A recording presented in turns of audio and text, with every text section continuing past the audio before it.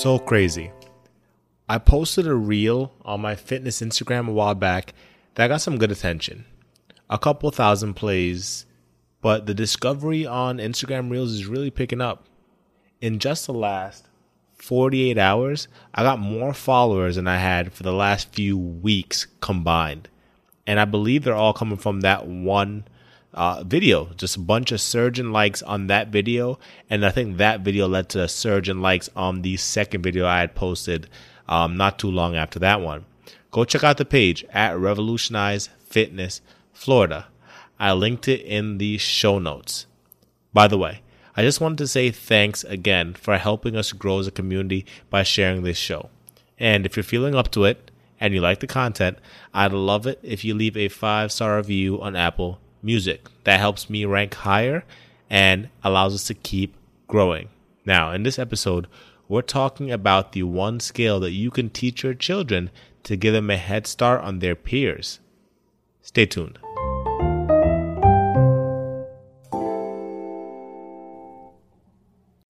To be honest, this episode was going to be, the one skill was going to be teaching your children financial management, right? That was going to be the one skill to teach your children.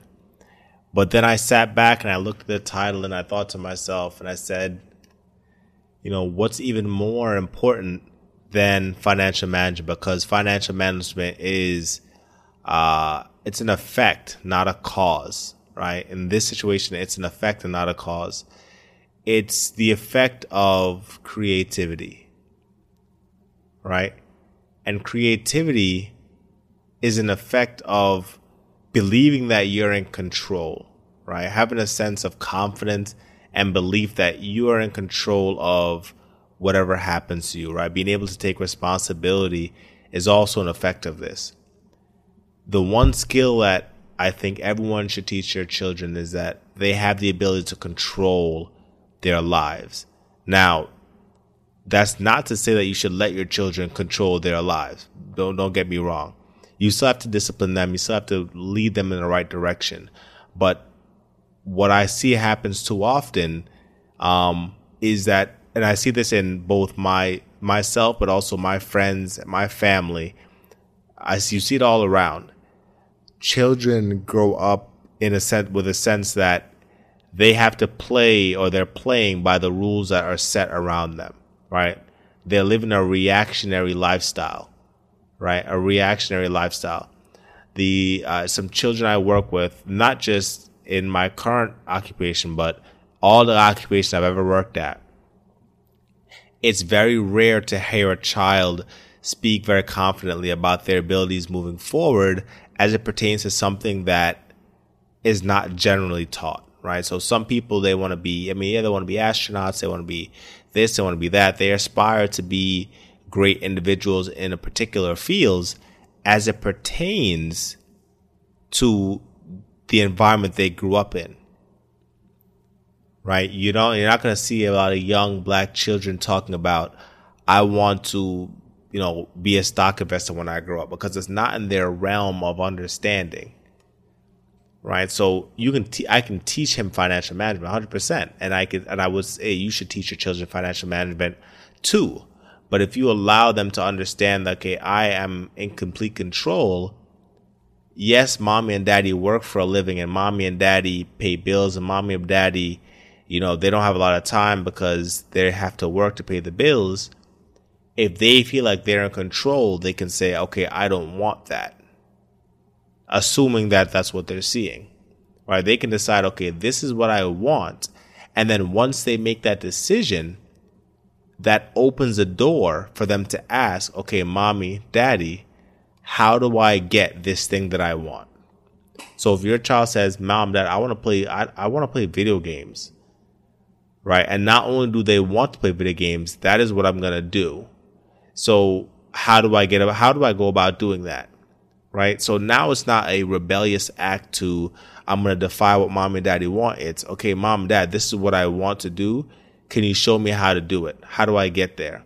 And that opens the door, in my opinion, right? Because my children are still young, so I haven't done it yet. But I'm just thinking in terms of the children I've dealt with or I deal with on a daily basis, like you can hear it in their voice when I say, hey, let's talk about stocks, let's talk about, options, let's talk about making money. There's a reluctance there because everyone that I've worked with or I'm around, they have a one parent household or in some cases a 2-parent household, but everybody works. They work for a living. You want to talk about a job? You want to talk about what you want to do in the future? Okay. You want to talk about something that I've never been experienced to? Okay, there's a little apprehension there. I don't understand this. Okay, now that you're teaching me this, how come I was never taught this? How come I was never taught that I can make money without going to work? Right? Why wouldn't mom and dad teach me this? Right? Why doesn't the school system teach me this? I had a doctor.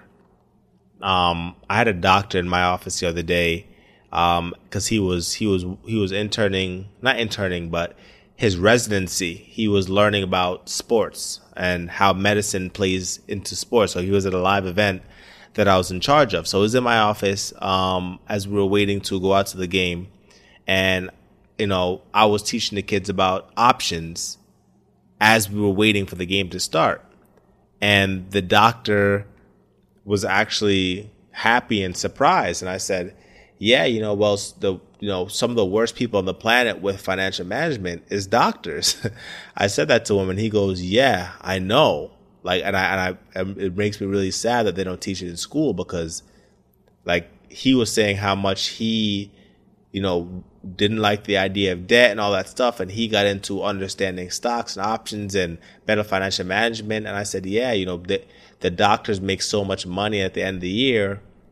They don't really take anything home. At the end of their career, they still have debt. And he and I kind of went back and forth just talking about that and agreement and kind of the wonders of how this system works, our society works. Why is it that we're not taught these things? And I think it's a combination. Hence the reason for this episode. The combination lies in not only is it not taught, but the idea that we could be in control is not something that school instills in us. School has you come in at a certain time, wear a certain outfit, sit at a certain desk, sit there for a period of time, listen to the person in the front of the room, take this homework, do the homework, bring it back, sit down for the test, don't cheat off somebody else's, answer the questions. If I like the way you answered it, I'll give you an A. If I don't, I'll give you an F. And that number, that letter, that sign now defines your intelligence and your competence in this particular subject. Everything is external, right? And our internal abilities and our desires and our comprehension, everything internal is being defined by external values.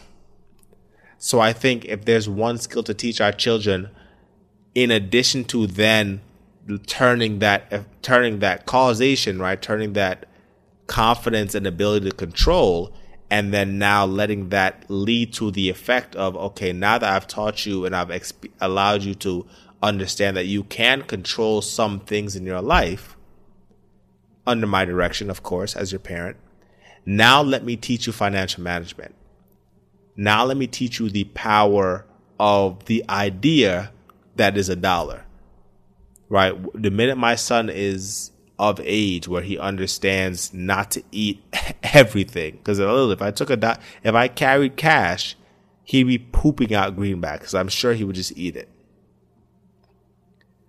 right? So as soon as he's of age to not chew on everything, I will try my best to have him never see me swipe a credit card or a debit card.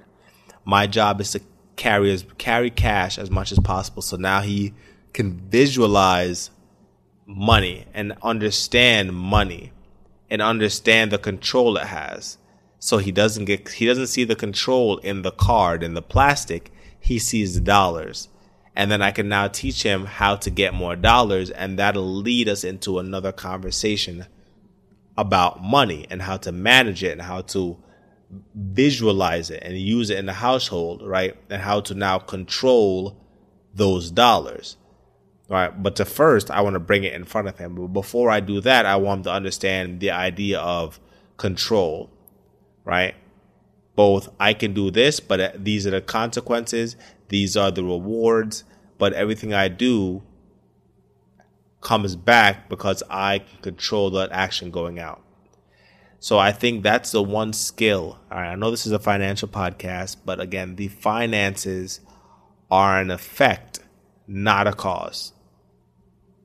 They're an effect, not a cause. The minute you understand that you can control things, the more that frees your universe to seek things to then control.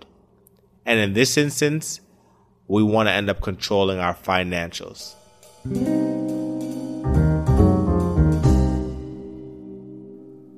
Hey, thank you so much for listening today.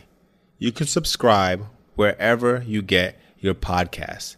If you haven't subscribed already and you've listened to every single episode this week, you better hit that subscribe button. And also, share this podcast with friends and family.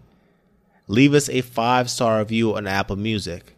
Sharing and also leaving a review helps me rank up higher in our various categories, and that allows me to reach more people.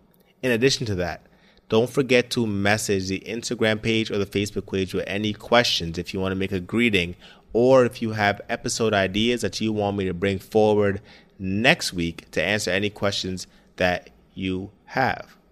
Now, it's been a great week, and I hope you enjoy your weekend. We are in a new month, new me, new money. I've been your host, Al Cunningham, and you've been listening to the Market Adventures Podcast.